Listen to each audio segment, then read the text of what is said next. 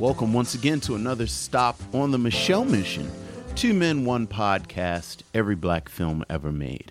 My name is Vincent Williams, and I am joined as always by... Hey, what's up? Holla at your boy. This is Len, a.k.a. the Bat Tribble. And on this episode, as we continue our annual spooky ooky view of Halloween/horror-themed films, we will talk about Ghost Dad.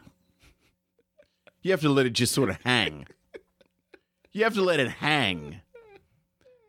I don't know the last time someone said, we will talk about Ghost Dad. We haven't even, why are you laughing? Like you can't. Hey. We'll get to it. We got to get to the other stuff. But before we get to Ghost Dad, we have feedback from all of you who check us out on all the social medias and in email. You can't even get it all out because you got Ghost Dad on the brain. It is on my mind. We heard from Joanne Blaylock. Hey, what's up, Joanne?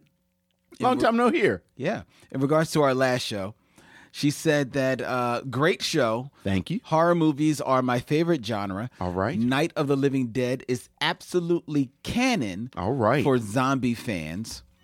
30 Days of Night is my favorite zombie movie of all time. And that is a very good film, Joanne. And wait, 30 Days of Night? An even better comic book, but it is not about zombies. Yeah, okay. That movie is decidedly about vampires. Yeah. That's the whole bit, that the vampires, migrate to Alaska. Right. Where they can celebrate 30 Days of Night. Yeah. They can basically just have a smorgasbord. Yes. For a whole month. Yes. A leisurely smorgasbord. Exactly. Yeah. You can just sit around and chill. Right. It's like they're on a cruise. It's like they're on a cruise. Except they're in Alaska and the sun doesn't rise. Exactly. Have you ever seen that movie? I've not seen the movie, but I am a big fan of the original comic. Yeah. I only read the first comic. Yeah, he stretched it out. Yeah. Way past what it should have been stretched out. Right. But it's a great comic. Yeah, like it was pretty cool. The first couple of series. See, the thing is, as much as I'm not a huge horror movie fan, but I'll watch some horror movies. Yeah. But I'm not a horror comic book fan. I know. Which so I was like, all right, I've heard a lot about this. I'll read it. Seems cool. Yeah. Like the whole concept, like the premise. And then the movie, I really enjoyed the movie. Okay. Yeah, I haven't seen the movie. It's not the comic book. Okay. But it's fun. I enjoyed it. Okay. She continues. Okay. I loved your off-the-rails commentary about Westerns. I was laughing so loud I almost got kicked out of the library. Don't get kicked out the library. Please don't. Not on our account. Yeah. But yeah, thank you. Yes. Evelyn Marie commented, Evelyn. I'm a huge fan of ghosty horror movies, gory slashers, not so much. I always feel like those could actually happen. But ghost slamming doors in an old house? Nope. Yes, please. Nope. Yeah, that's a hard pass for me. Yeah, you're just not down. I don't like haunted house movies. You don't? I don't. Have you ever seen, and Dim Sum actually mentions this movie, The Others? Oh, no, not at all. With Nicole Kidman, because that's like old house, dead kids. No, hell no. It's a good movie, though. I'm not saying it's not good. It really is a good movie. Not at all. So what is it about ghosts in particular? Because they could exist. Like, this is an actual thing. And I live in an old house. I've lived in old houses. I don't do no. That's a hard pass for me. But I mean, how do you know they exist? I'm not doing this. You've never seen a ghost. This sounds like some people at the beginning of one of these movies. It's poppycock. It's superstition and childish. Like, the credits aren't even off yet. Then the last scene is this person in an insane asylum. That's true. Yeah. Where their ghost comes and visits them. Exactly. It's like a stinger after the credits go off. Hey, here you are. Right. Yeah. No. Hard pass. Nice accommodations. Hey, I'll settle in here. Hey, look. What they serving for dinner? I'm glad people enjoy it. Craig Wooten wrote, Hey, what's up, Craig? watching the awful Poison Rose made me want to revisit the awesome Devil in a Blue Dress, Yeah. which got me to thinking, what happened to Carl Franklin, the man who directed the film? Yeah. However, his search led him to say that great to see that he's been putting in quality work, but someone needs to give him a chance on a feature again, because Carl Franklin has actually been directing a few episodes of Netflix's TV series Mindhunter. Yeah. I don't know if he was in that Wall Street Journal article we talked about a few months ago. Where they talked about television purgatory. Mm-hmm. But if he wasn't in there, I suspect he's one of the black directors that this situation describes. That their movies didn't make enough money for someone to basically finance a movie for him anymore. So now they work in television. Right. Let's see what's happening on here in the Facebook group. People dropping in the messages left and right. A lot of activity. Did you see who has been cast to play Catwoman in the new The Batman film? I did. Variety.com has the story that Zoe Kravitz, I saw that. daughter of one Lenny Kravitz and Lisa Bonet. Which sidebar are we all contractually bound to say that every time we say her name? Like, have you ever in your entire life read an article about Zoe Kravitz where it doesn't say Zoe Kravitz, comma, the daughter of Lenny Kravitz and Lisa Bonet?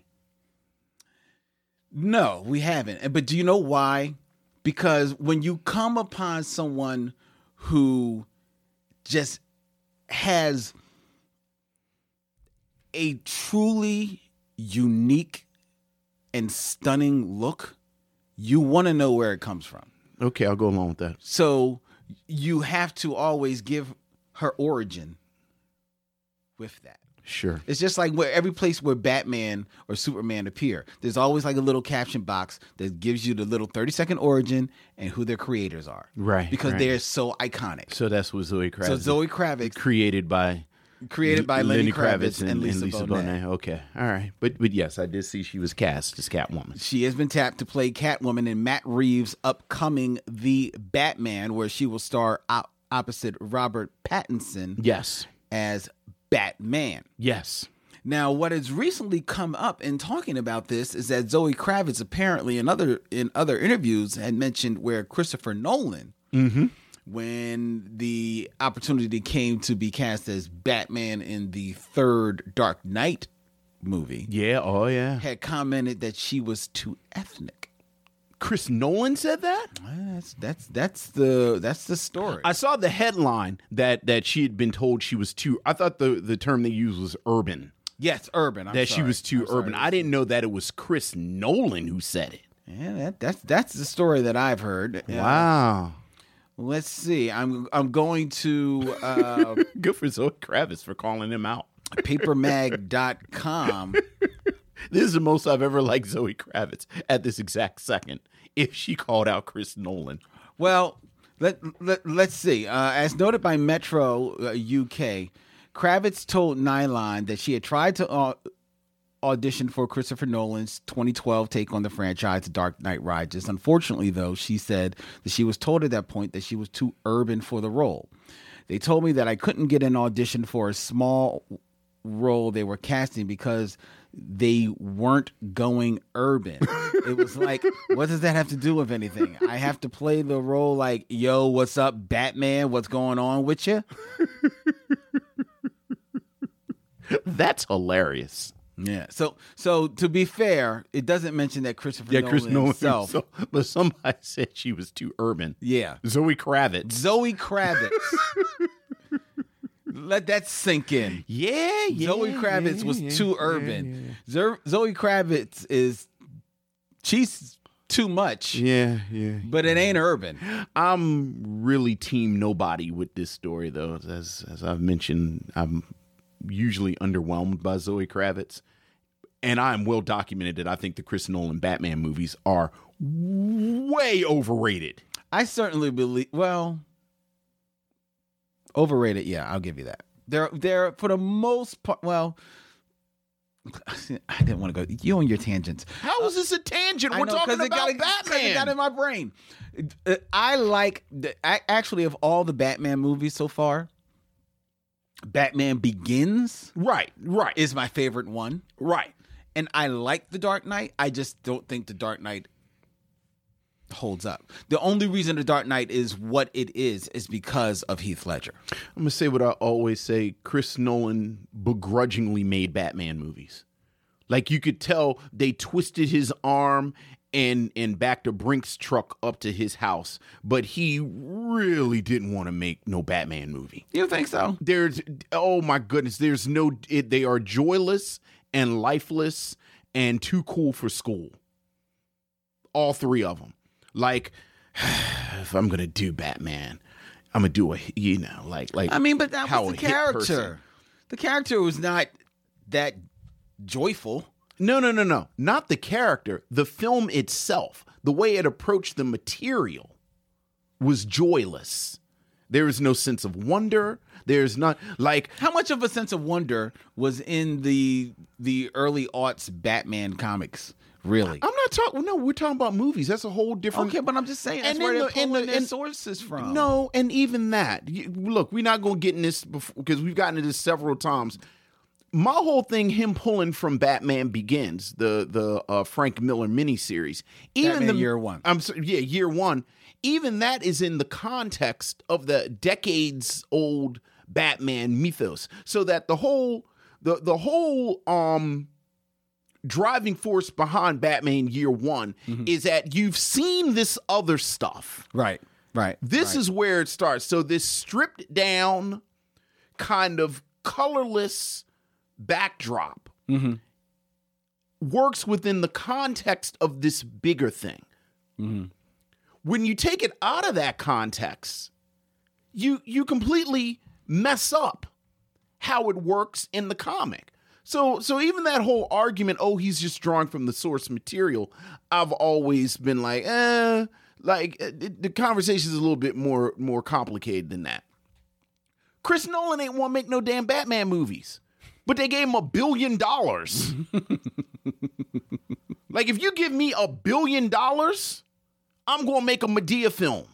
I don't want to make no Madea movie, but you gave me $1 billion.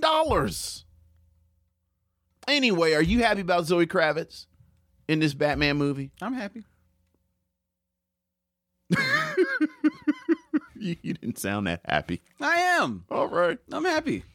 Are you looking forward to this Batman movie? I am, actually. Are you? Because don't give me that. Because I like Matt Reeves. Yeah. I like him as a director. Absolutely. And I actually do believe that Robert Pattinson will do a decent job. Do you think Matt Reeves is going to have the creative freedom that he needs from Warner Brothers to make the Batman film that you need to be made? Yes. Based on what? Based on the freedom that they gave Todd Phillips to make Joker. Okay. The relative freedom that they gave the creators of Shazam, and I think they're taking a little bit of a hands-off approach with the next Suicide Squad movie. I think they realize that, you know what? Let's just make good movies and not really try to be so hardcore focused on building up this huge universe. Let's get the good movies done first. I want to believe that is their mindset. Well, look, I think the Joker is the best argument out of everything that you just named, because all those other properties you just named are also run B-tier properties that people, like, I understand why somebody would give you creative freedom for Suicide Squad. especially the person who made Guardians of the Galaxy, which was basically Suicide Squad. So, but we shall see. In regards to our review a couple of episodes ago of The People Under the Stairs, Yes. Sabria Hafiz wrote, "This is one of my favorite episodes, mostly on the strength of the adorable background noise. God's sake. Thank Young you, Sabria. Adam's boisterous nature is too cute to be ignored. It made me like Mr. Vince even more." Well, thank you, Sabria. Oh, she called you Mr. Yes, and Adam also says thank you. So nice. Yes, he's. We say it all the time. That's part of the problem. He actually has the nerve to be a charming little boy. He is a very charming little boy. I like him. I enjoy him a lot. Let's see what's going on here. I forget. I'm sorry. Did you watch or did you not watch Netflix When They See Us? No, it's still on the list. Because Ava DuVernay I'm and working Netflix. through Queen Sugar still. I'm way behind on stuff. Oh, that's right. Yeah. Yeah. But that's what, 13 episodes a season? Yeah, and I still have 2 episodes left. Okay. All right. How's it going? It's look, it's good. It's emotionally Draining. Yeah? But it's fantastic. There's no joy in this sugar? There is joy, but it's you got to get to the joy. You got to get there. You got it, and I've joked about it for years now. I'm so invested. Like, I think I'm actually too close to it. Mm-hmm. So the characters, any type of conflict whatsoever, it makes it just puts me on an emotional roller coaster. Let me ask you, Okay. because now we're a couple of episodes removed from this. You know, Tyler Perry opening up the Tyler Perry Studios. Yes. Huzzah for that. But I recently saw a commercial that now he's moving, or at least going to be debuting, a couple of shows on BET, I think. Right. It's Right. like the Oval, and I forget what the other one Sisters. is. Right, Sisters. Yeah. Right. And I remembered at one time he had the deal with OWN. He was putting shows on OWN. Yes. So does this mean that his shows will no longer be on OWN? He's kind of moving into the BET sphere. I don't know the answer to that. Okay. No. There's still something on BET. No, you mean something? I mean on OWN. I think the Haves and the Have-Nots is on OWN. Is that on OWN? I'm pretty sure that's on OWN because I see commercials for it, and that's the only way I'd see commercials for it. Okay. Because I wondered about that, whether or not he actually was moving away from BET from OWN. From OWN. Yeah, I'm pretty sure the Haves and Have-Nots is on OWN. Okay. Yeah. I'm looking here that the series premiered in 2013 on the Oprah Winfrey Network. And the 6th season just premiered in May, so it is still on, and it there you go. So it's still on OWN. All right, so that's interesting. I was just wondering whether or not this meant that he was moving away from OWN. No, I think Tyler Perry just expands. That's fine. I looked at the commercial for the Sisters and the Oval. Look, there's nothing new to say about Tyler Perry and his product. You're right. It's. I brought up When They See Us because Ava DuVernay and Netflix apparently have been hit with a defamation suit. I saw that over the interrogation scene. Yeah. In When They See Us, which I will say, I don't want to give spoilers because you haven't seen it. It's a scene. Yeah, but I read the story and it seems like the people suing have no leg to stand on whatsoever because it's an interrogation technique that everyone has disavowed. Right. The Chicago company that created a controversial interrogation technique is trying to put When They See Us in legal hot seat over a line in the Emmy-winning series. Defendants published statements in When They See Us in an effort to cause a condemnation of the Reed technique. Yeah. says the suit filed by the long-established John E. Reed and Associates against the Oscar nominee and Netflix over a line in the fourth and final episode that depicts the rush to justice against 5 young men falsely accused in the near-fatal 89 rape of a woman jogging in Central Park. Claiming defamation, the plaintiffs want unspecified widespread damages and profits. Yeah, they're fully. They know they have no leg to stand on whatsoever. It's no other way to say it. Yeah, you're right. You're right. It's just like old girl, the DA that was doing some saber rattling a few months ago about how she was depicted. And Ava DuVernay, who, how much do I love Ava DuVernay? Ava DuVernay basically said, we have receipts. So what you gonna do? And when's the last time you heard that DA lady say anything? She ain't said nothing. Exactly. She's not said a word. You're right, Vince. You're absolutely right. Not for nothing, ladies and gentlemen. I've never been arrested, but I know a fair number of lawyers. And every lawyer that I've ever known in my entire life has said that if you do find yourself hemmed up, be quiet and demand a lawyer. This has been a PSA from the Michaud Mission. Yes. Oprah Magazine has announced that Step Aside Hallmark OWN is releasing 3 Christmas movies I saw this November. That. Yeah. Oh my goodness. Joy, joy, joy to the world. You know something? I love those stupid movies. I love those holiday movies. It's not enough of them with black people in them. Well, you've got 3 But more. now I got 3 of them in You've got One Fine Christmas, which will premiere in November 15th. Legendary actresses Marla Gibbs and Vanessa Williams will join Rick Fox and his daughter Sasha. All right. In this ensemble, making the father-daughter do his first acting gig together, set in the neighborhood of Christmas Street. The movie tells the individual stories of its residents who have forgotten the importance of family during the holiday season and find themselves united as they celebrate Christmas Eve. I love it. The following week brings us Carol's Christmas, starring Jackie All right.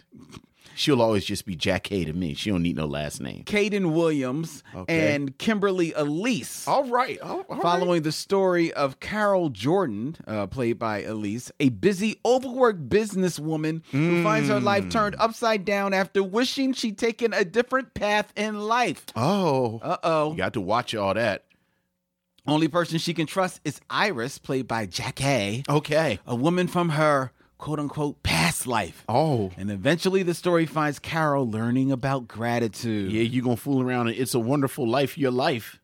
And then we end things on Friday, November 29th, when Aloma Wright, Kalia Joy, Leanne Rose, Arnell Powell, and if my eyes do not mistake me, one Tim Reed. Star in Baking Christmas. Patty, the matriarch and founder of her town's most popular bakery. I love these towns. Announces her intentions to retire at year's end, which prompts her children to step up and offer their ideas for the future of the family business. It's like King Lear, but without... Well, it's actually nothing like King Lear. No. The determining factor as to who will lead? Why, of course, a Christmas cake bake-off. Love it. That is bound to get messy as siblings fight for control. Oh, yeah. Excellent. Oh, boy. So it's a little bit like King Lear.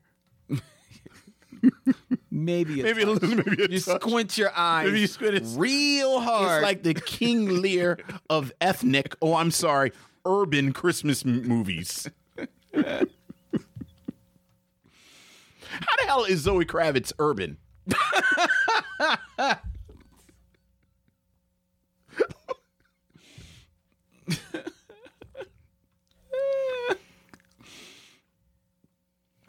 Anyway.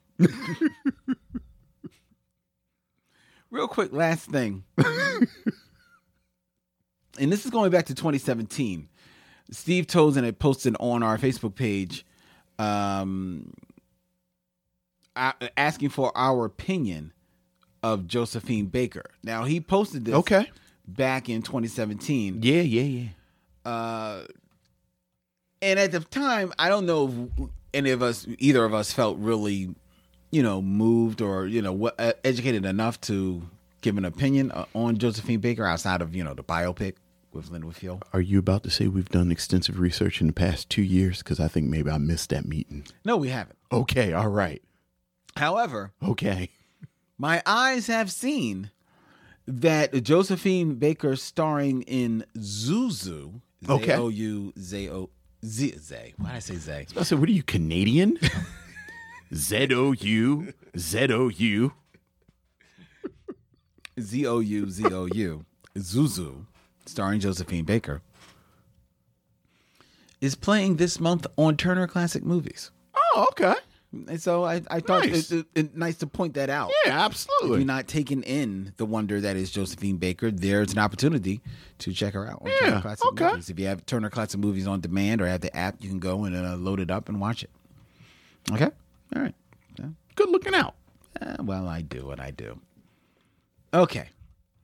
All right, I think that's about it, ladies and gentlemen. The last thing I want to tell all of you is that I want to remind you that we are on this road. We are on this road to 200, and show 200 it's been booked February 27th, 2020 at the famous World Cafe Live here in Philadelphia. The Michaud Mission will be doing a live broadcast as we review Shaft, as well as bringing you a 70s soundtrack Soul Train dance party. All right. And now I can be told we will debut a very special drink. Oh. There will be a drink special at our party. It will be the Michaud Mission. Nice. Yes. It is a very special drink created by Ladies Love Hip Hop and former guest of the Michaud Mission, Summer Willow, who is a celebrity mixologist here in Philadelphia.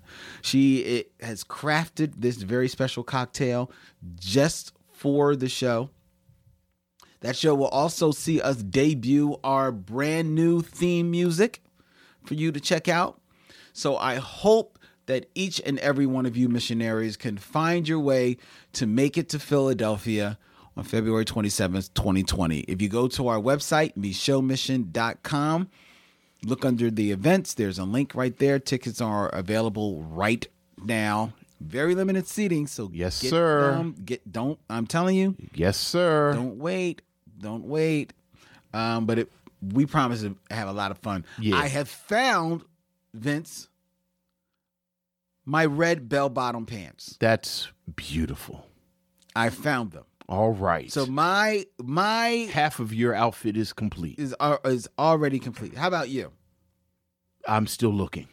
Still looking? I'm still trying to figure out what I'm going to do? I was looking at the scene with the pimps from Truck Turner and taking notes. So I may go Harvard Blue. Ooh. I may go Harvard Blue. Ooh. But I'm not sure. Still. All right. All right, ladies and gentlemen. It is time for us to continue our October Scare Fest with 1990's Ghost Dad. We'll be back with the film review as soon as we do something funky and have steps in it. Let's go. Come on.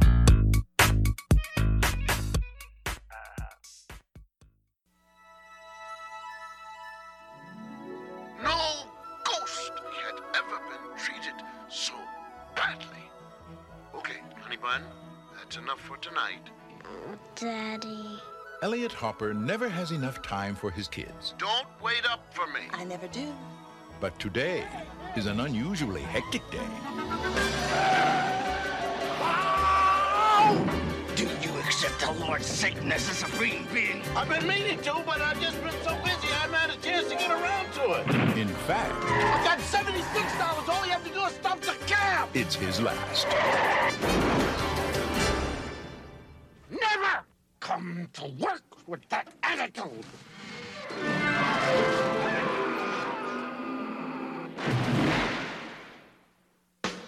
Now, What's wrong with Daddy? Excellent trick. I am. You're a duck. A big sissy. Sounds like host. A host. A ghost? He's a ghost. Ghost Dad. He's got a family to raise. Diane, don't make me walk through this door. Do you know how weird that's gonna make me look? Oh, there goes Diane. You know, Casper's daughter. A romance to keep alive. I can't. Oh. Oh, no, I don't mean that. I can't. Of course I wouldn't. And a secret to keep. I know that you're an alien. I want $50,000 or I go to the newspaper. You don't try to threaten me. Bill Cosby. As you've never seen him before. Invisible. Daddy, can I take you to show and tell? Ghost Dad. Ghost Dad is a 1990 comedy directed by Sidney Poitier and starring Bill Cosby as Elliot Hopper, a widowed single dad who is utterly fixated on his family's financial well-being. He spends all his time working to secure a crucial business deal that would put his accounts in the black.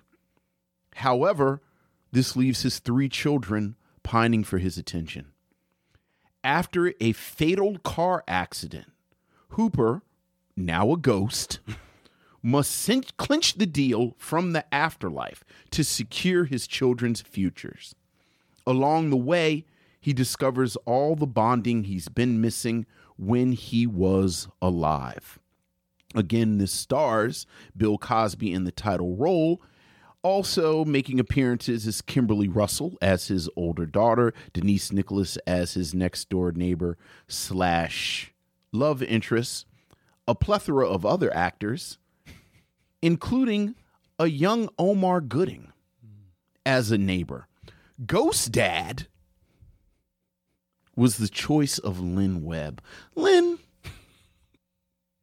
what do you have to say about Ghost Dad? Well, before I say anything about Ghost Dad, let me first say to you, Vince. Yes. I'm sorry.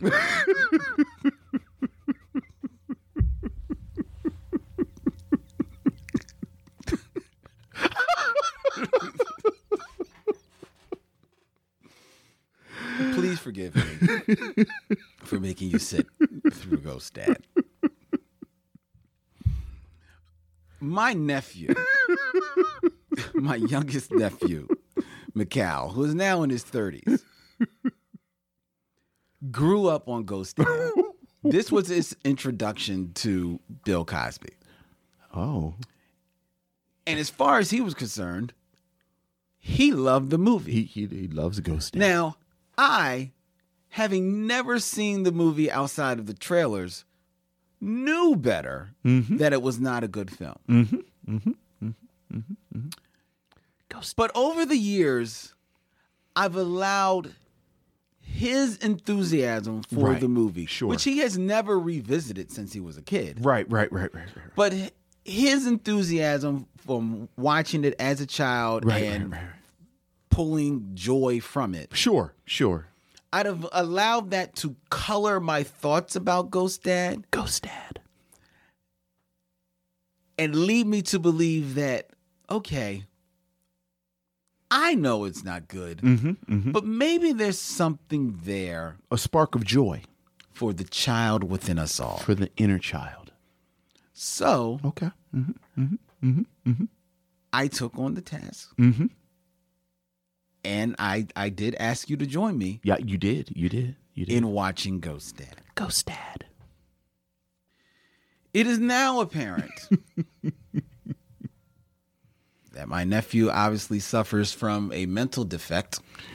I was going to say we need to call Child Protective Services that y'all kept showing this boy Ghost Dad. I'm sure the Geneva Conventions said that you're not supposed to have this type of torture. Yeah, this is really a bad movie. I mean, there is nothing good about this film at all. It is not well written. It is not well directed. It is not well filmed. It is not funny. It's not even accidentally funny. No, I'll take that back. There is one scene, which I will point out later on. Oh, please do. Which is very accidentally funny. But I'm not going to sit here and rail against a very young Kimberly Russell. Okay. Known primarily from Head of the Class. I was about to say she ain't TV actress. She ain't that young. She's an actress. Yeah. But I'm not going to sit here and rail against her. Okay. I'm not going to sit here and rail against the other kid actors in here, Salim Grant and Brooke Fontaine, who play her siblings right in this movie. I'm not even going to say anything against Denise Nicholas. All right, well, you know I ain't going to let stand for that. Well, that's one reason. And the other reason, she's obviously throwing her buddies a bone. Right. Sure, what do y'all need? Right. I'll be in the I got an film open for you. weekend. Yeah, you know what I mean? So I'm not going to say anything about her. I'm not going to point out a young Omar Gooding. Right. You know, unrecognizable with hair. It's for the most part. Right. But, you know, being a little kid, I'm not going to say anything about him. However, Academy Award winning actor Sidney Poitier in the role of the director of Ghost Dad. And certified comedy, television, and movie legend Bill Cosby. The titular star of Ghost Dad. They I shall rail against. Rail on, brother. Rail on. Because how in the hell do you two men put together this garbage? This makes absolutely no sense. Bill Cosby has lost all sense of acting, all sense of timing. I do not recognize the man in front of this camera. I do not know what is happening on this screen. I said the same thing. I said, what the hell is this? It's so bad, it's confusing. I know. What is happening? We're not talking about 80 years old Bill Cosby. We're talking about 1990. Oh, he's in the middle of the Cosby Show. He is at the height of his powers. And this is what he does with it? A year after Leonard 6. Did you not learn from Leonard Part 6?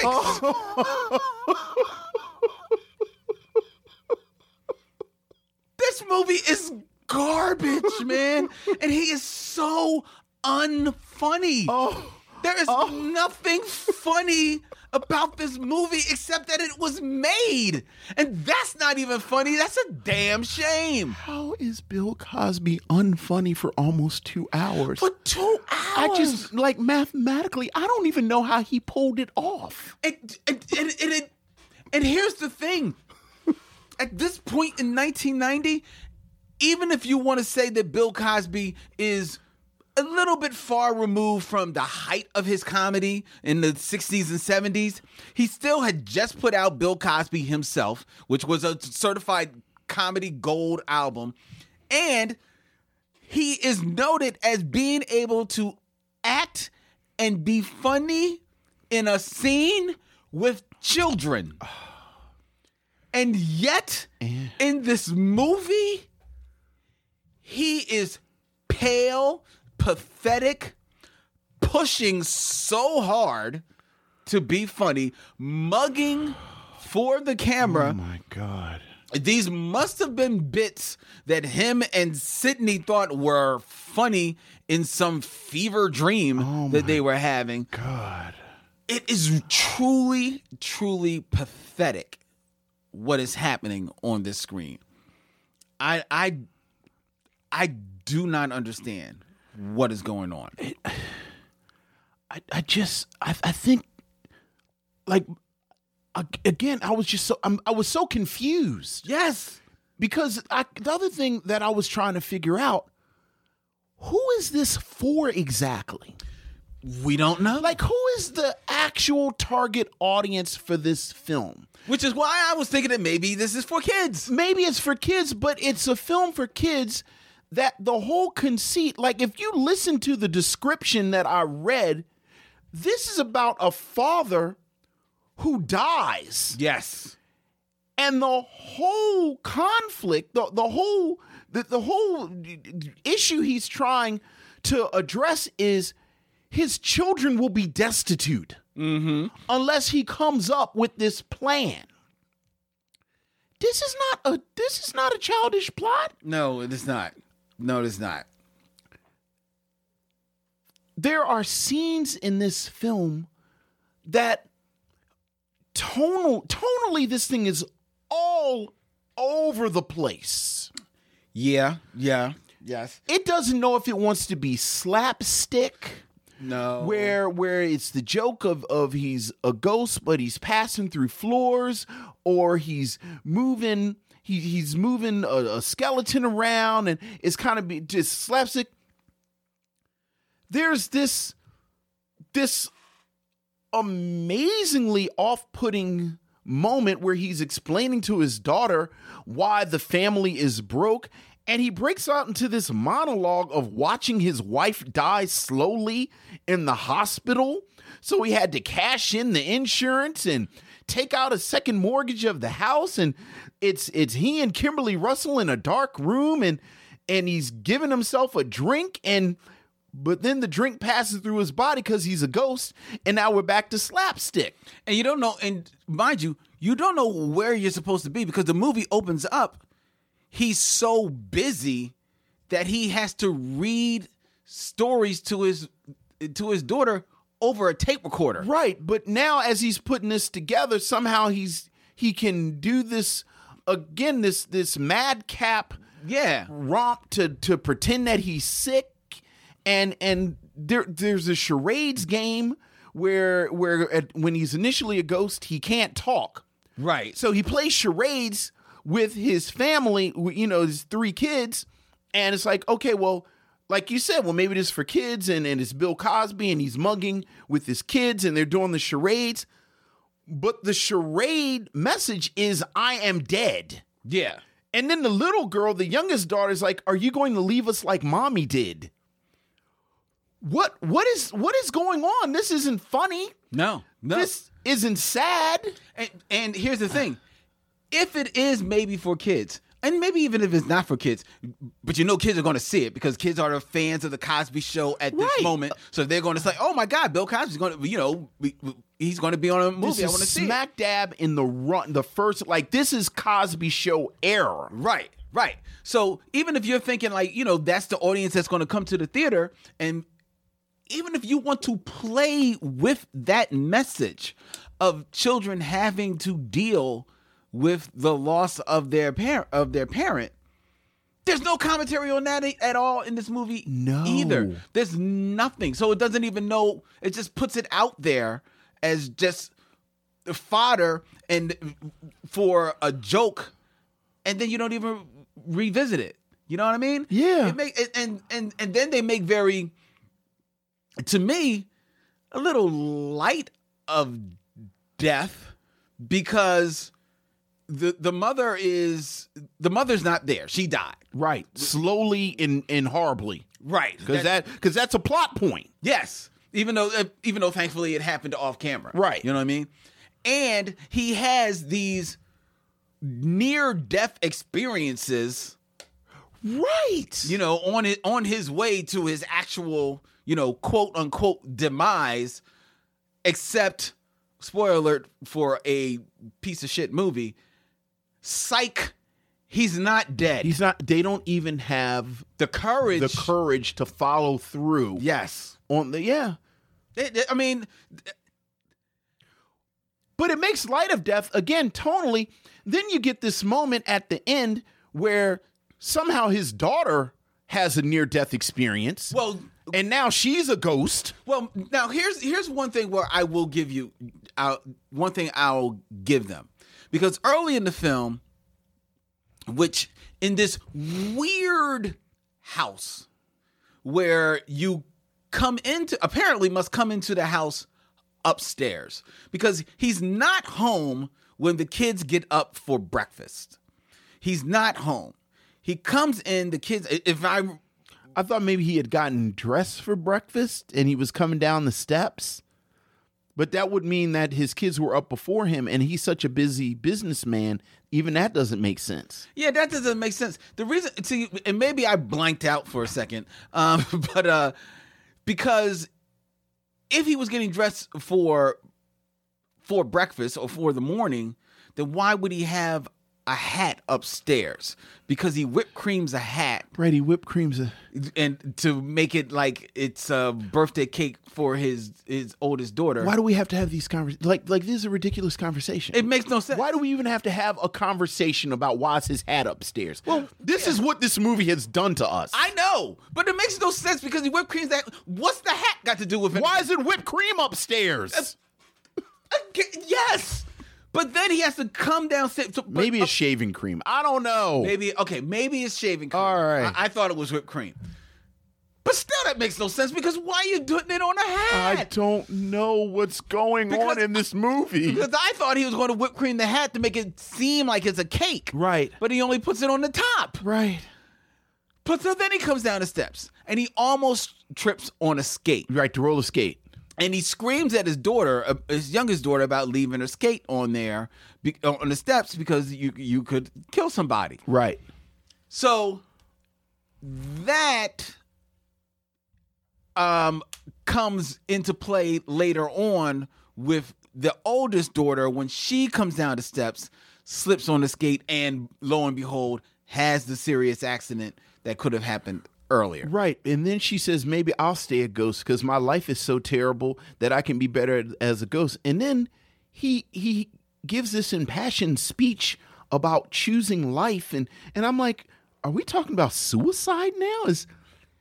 What is going on in this film? I know it's all over the freaking place, man. It does not know what it wants to be. And I'm sorry. While I know that this film was written by Brent Maddox, S.S. Williams, and Chris Reese, I'm laying this at the feet of Bill Cosby and Sidney Poitier. Well, you should, because they shouldn't have chosen this vehicle. Like, why would they even attach themselves to this? I almost want to do Leonard Part 6 next week, because these are the two, like I've joked for years, if I ever had a chance to talk to Bill Cosby, I would actually ask him about this. Like, why? It's funny. One of the reviews, I think the review from the LA Times, the critic actually says, what was the thought process that went into them choosing this?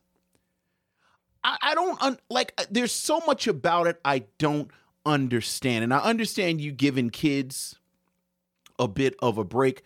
But again, this is a man, and we've talked about this. When you look at the Cosby Show, one of the great attributes of the Cosby Show is that they had good kid actors. Yes.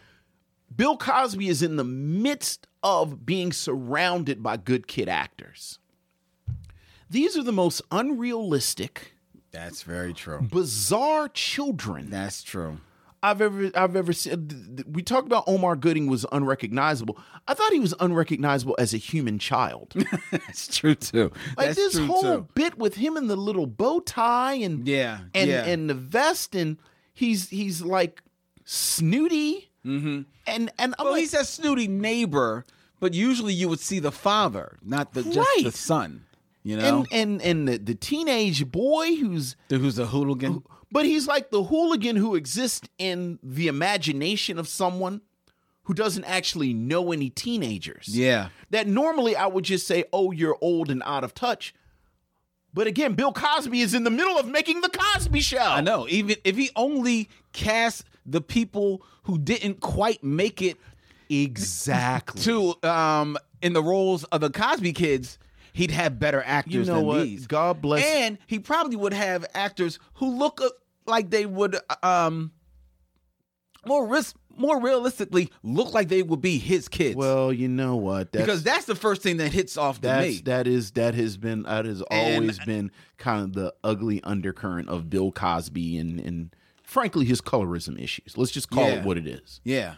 Yeah. And to be fair, it may be a little bit of Sidney Poitier's on his behalf as well. The only reason I'm not going to put this on Sidney Poitier is that if you follow Bill Cosby, Bill Cosby's always surrounded by black people who are lighter than paper bags, frankly. Okay, but that's like not, that's a Bill Cosby thing. Okay, but that's not the case of the Cosby Kids. That's not the case of half of them. Well, okay, but I think it's realistic that all four of those children, well, it's five of them, right? It's five of them. And then if you throw Olivia in there as well, not de counting facto. Olivia. I mean, Not- no, how are you not going to count? We're talking about him casting kids. Well, no, but what I'm about to say, I still think it's realistic that all five of the children, his children on the Cosby Kids, are byproducts of him and Claire. Right. Regardless, I think there's quote unquote realistic, and then it's the real of Bill Cosby and his casting practices. Okay. All right. And you know, you kind of look at this whole film and it's like, God damn, Bill Cosby is really? Yeah. That's actually what I said once we got to like The Teacher. It's like, God damn, Bill Cosby? Really? That's true. The teacher is okay. Yeah, you got a good point there. And not to shit on kid actors, but them two younger ones made me appreciate Raven Simone and Keisha Knight Pulliam so much. They're not strong actors. Right. Being kind. Which, again, if he was not in the middle of making a show where he was surrounded by give them, him the I'd pass. give him more of a pass. Right. And it's not like they backed up a Brinks truck, to his house in order to make this movie. This movie, which was passed on by director John Badham and Steve Martin. Yeah. I think they knew better. This movie, which only made $25 million, which is not that great, ladies and gentlemen. I believe I think the movie budget was like $4 million or something. So it's not like they backed up a Brinks truck to his house and he's like, oh, great, I have to make this movie. I got to make it. No, that's not the case at all. You want to pick apart scenes. So Bill Cosby dies. Yes. Dies in a cab. Right. That goes over a bridge. Which is driven by a Satan worshiper, again, somebody who like these characters like these are characters written by people who have lived cocooned in Hollywood and they don't know people anymore. No. The car goes over a bridge, falls into the river. Right. You see then Bill Cosby climbing up out of the canyon or whatever back onto the highway. Right. Apparently or supposedly from the river. You're meant to believe that he possibly could still be alive. Yes. Primarily so because as he is crawled up from the river, he's wet. Yes. So, he may still be alive. Yes. Now, you find once a patrolman who has come to the scene of the crash and not alerted anyone. Right. He kind of just looks over. Just kind of looks over and decides it's time for me to take a leak. It's the most bizarre film. The leak, which seemingly passes through Bill Cosby. And which is how we find out that he is in fact a ghost. Right, the policeman tried to pee on him and it passed through him, and that's the reveal. Right. Well, that's the reveal. Someone wrote a script. Right. That in the script it saus the pee will pass through. Right. The policeman will urinate on you. The urine will pass through you, revealing to all and the audience to all that you are a ghost. Someone wrote this in a script. Yes. So the fact that your suit is wet, yes, is a ruse. It's because it's ghost wet. It's ghost sweat, apparently. Wet. Yeah, which apparently dries. A ghost dries by the time you walk as a ghost back home. Ghost Dad. God, this movie's so stupid. This is a terrible movie. Terrible movie. And we're not even getting into the side trip to England. or why is Denise Nicholas there? Why is she even in the movie? I told you, she's throwing a bone. Why is she even in the movie? She is throwing them a bone. She looked good, though. She did. Well, of course, Denise Nicholas. Right, Denise Nicholas has never not looked good. I know. I was happy to see her, but not in this. Also, he's a ghost. He's a ghost. He's a ghost who you can only see when the lights are out. Sure, why not? Because he's in fact not a ghost, he's a spirit. He's yes, they set that up. They are consistent with that throughout. Later on in the film, through machinations that I will spare you, ladies and gentlemen, he goes on to help his son perform a Houdini act. Yes. So his son locks himself into a locker. Yeah. His son locks himself into a trunk. Well, first into a straitjacket, and then chained up. And at no point does the teacher feel like maybe I should step in. You know, there's show and tell, and then there's going to. They didn't have mandated reporters in 1990. Apparently, yeah. Not. So he shows up as a ghost there to help his son. At which point, his son locked into this trunk, a little scared. Yeah, well, because he dropped the key, can't get out. Yeah. The ghost lifts the trunk. Yeah. For all the kids to see, yeah. This trunk is lifting off of the ground in their class and floating towards them. Yeah. Which moves these young children, probably between the ages of 8 and 11 years old. Yeah.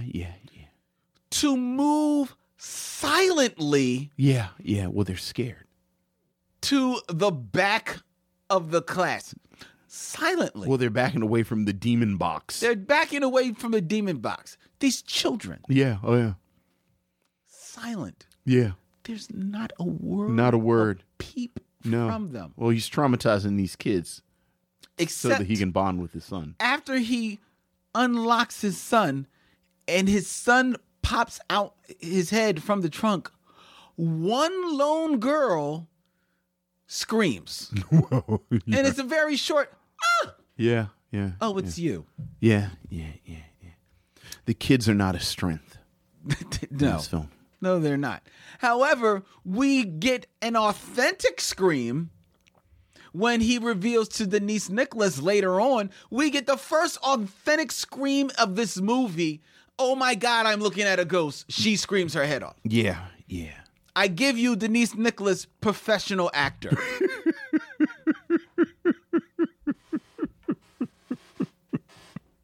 This is terrible. This is terrible.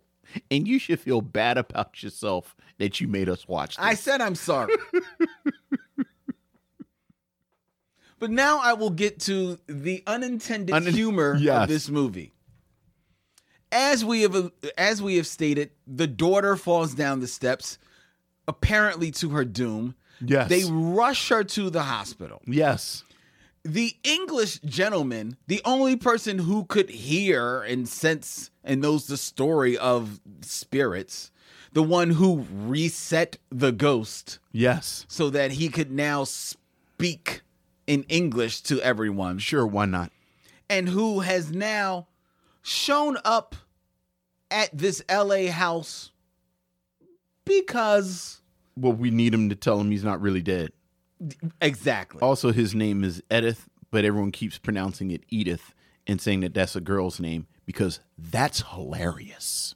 Yes, but it is not a girl's name because Edith was named after his grandmother. Yes. Edith, but then they pronounce it Edith. And this, according to the screenwriters, is the funniest joke in the entire film because they tell it 5 times. 5 long times. Edith, that's a girl's name. Yeah. There's literally 2 pages of script on this who's on first bit with Edith. Yeah. That makes no sense. So now that our ragtag group is together, they rush the older daughter to the hospital. Mm-hmm. Rush into where they see her, and they rush her into the operating room. And the family runs into the operating room, including Sir Edith. Yes. Who, once he runs into the room, an unseen hand literally grabs his coat and pulls him out of the scene. I didn't even notice that. I noticed it and rewound twice to make sure. Did I just see somebody pull him and say, "No, you're not in this scene. Not in this scene." Damn it. Now you almost make me want to go and see it. Yes. Because that's hilarious. Yes. I give you the comedy. The comedy of Ghost Dad. Ghost Dad. So. Yes, it's a black film. It's urban. It's an urban film. It's an urban film. Chris Nolan's people would call it an urban film. No, Zoe Kravitz, you cannot star in this film. Well, Save she's yourself. urban. She's urban, so she could be in this. Yeah, well, I'm saving her. And no, I would not recommend this movie. Ghost Dad. I wish there was a way that I could Dumbledore my nephew so that I could take the memory of this movie out of his head. I am so utterly and morbidly fascinated by how this happened. This and Leonard Part 6. And I think we spend way more time talking about Leonard Part 6 because Leonard Part 6 is a spectacle of badness. I've never seen it. Oh, it is. Well, you'll see it in May. It is spectacularly bad. Really? But this is really is just it's just consistently moment after moment bad decisions made by people who you know can do better. Mm-hmm. That's the thing. That's the shame of it. You know, you're looking at Leonard Part 6, directed by Paul Whelan, and written by Bill Cosby. Okay, you would think that Bill Cosby would know better, but it's whatever. Ghost Dad is Bill Cosby and Sidney Poitier. After Leonard Part 6. After Leonard Part 6. So you'd think there'd be some lessons learned. And maybe the lessons learned is you're bringing in my buddy Sidney, to kind of like run things. Oh, the problem with Leonard Part 6 was the director? Perhaps. Because certainly it wasn't the script that I wrote. It couldn't have been. Well, there you go. Here, take this pill. It's Benadryl. It'll relax you. Well, I also would not recommend Leonard Part 6. I mean, Ghost Dad. Or Ghost Dad. I'd actually recommend Leonard Part 6 more than this. Wow. Because, like, Leonard Part 6 is, like I said, spectacular in its badness. Okay, so it's so bad that it's kind of... You almost, like, there's a moment, like, he's riding an ostrich, and it's oh, yeah, wait till May. But this is terrible. You know the bad thing? I actually want to circle back to something I said a little earlier, where I thought the concept was terrible, like the whole concept of your dad has died, and this is a film about your dead dad trying to make things better. There is a version of this movie that, like, Don Rickles could have made in 1961 for Disney. Okay. That would have been hilarious. All right. I was Disney Plus released that long trailer of everything that they released that's going to be on Disney Plus. Mm-hmm. And I saw someone put together a compilation of all the Don Rickles movies. Don Rickles? Not Don Rickles, Don Knotts. Yeah. Yeah, I said Don Rickles. I meant Don Knotts. Okay. That's why I was like... And Don Knotts used to make these strange, high concept films for Disney. And this seems like one he would have made, but it would have worked because they would have controlled the tone from beginning to end. Mm-hmm. And there was always a breeziness to those films. Yeah. That is, it's... And Don Knotts is funny. I mean, Bill Cosby is funny. Well, I don't think that's controversial to say that Bill Cosby is funny. You don't think Bill Cosby is funny? Well, he's not funny here. No, I know he's not funny here, but that's part of what's so confusing. And he's not funny here. No, he's not. I think Bill Cosby. I've seen Bill Cosby. I've liked Bill Cosby movies. It's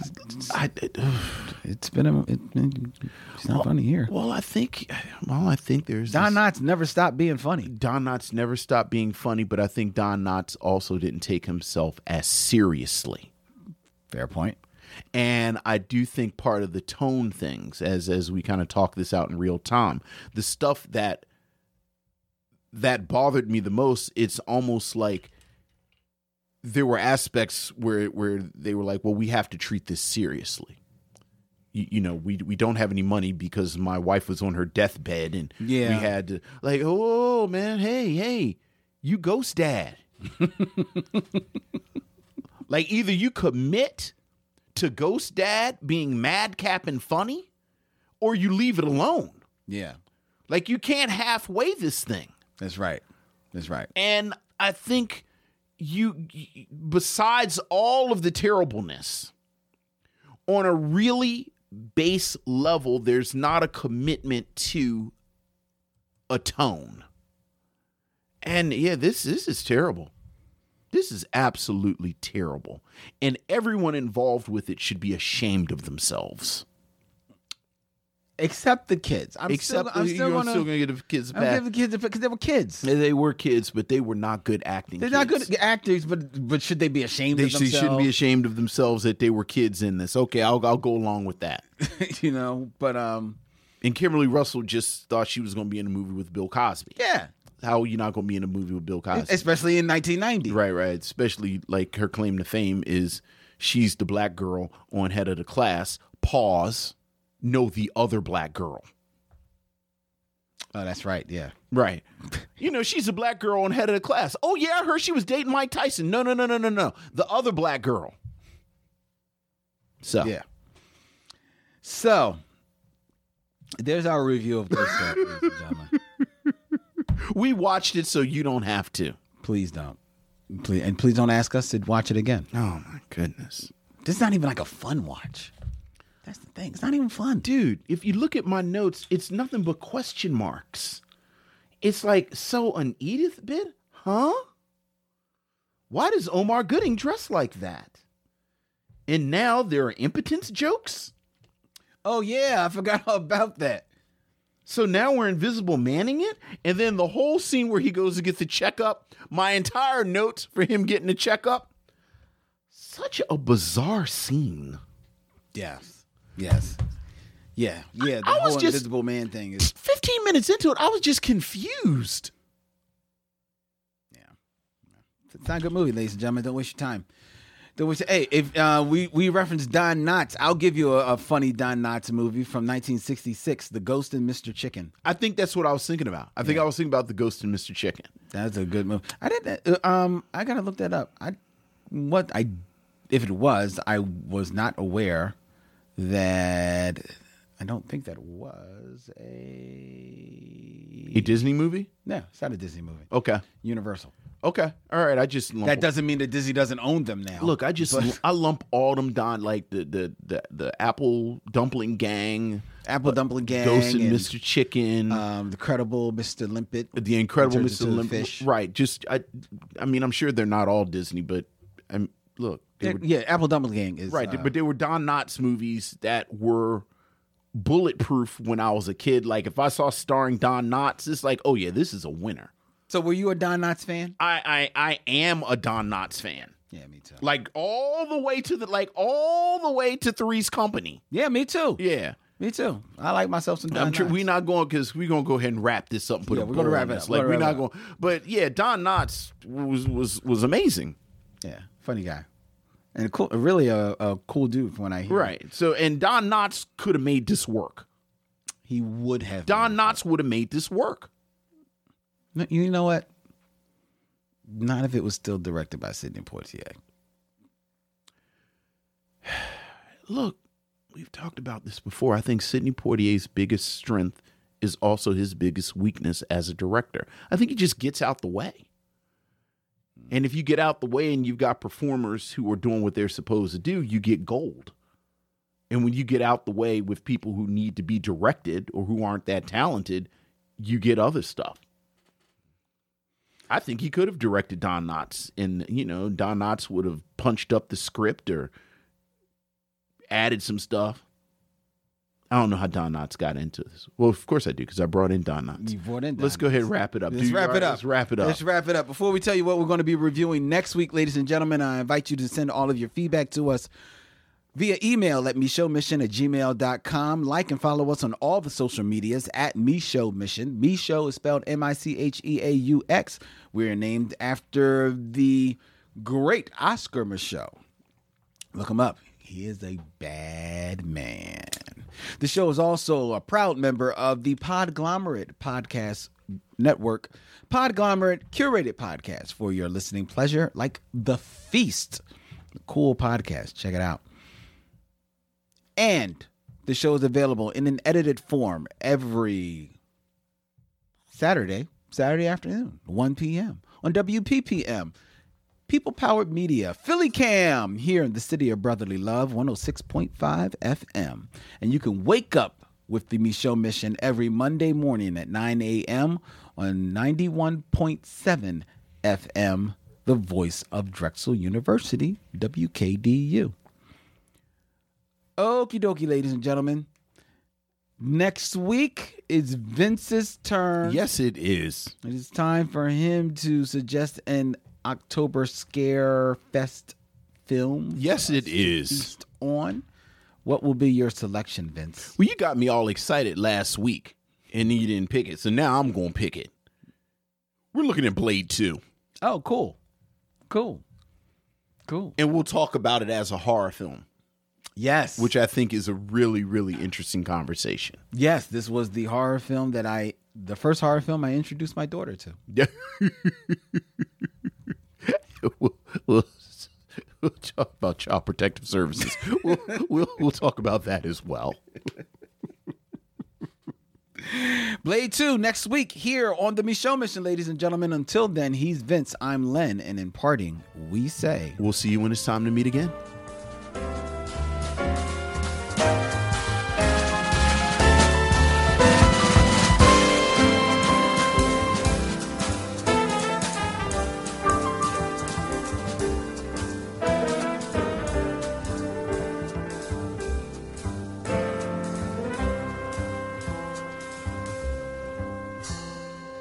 Now it's time to bid adieu. It's been a pleasure knowing you. I'll see you when it's time to meet again.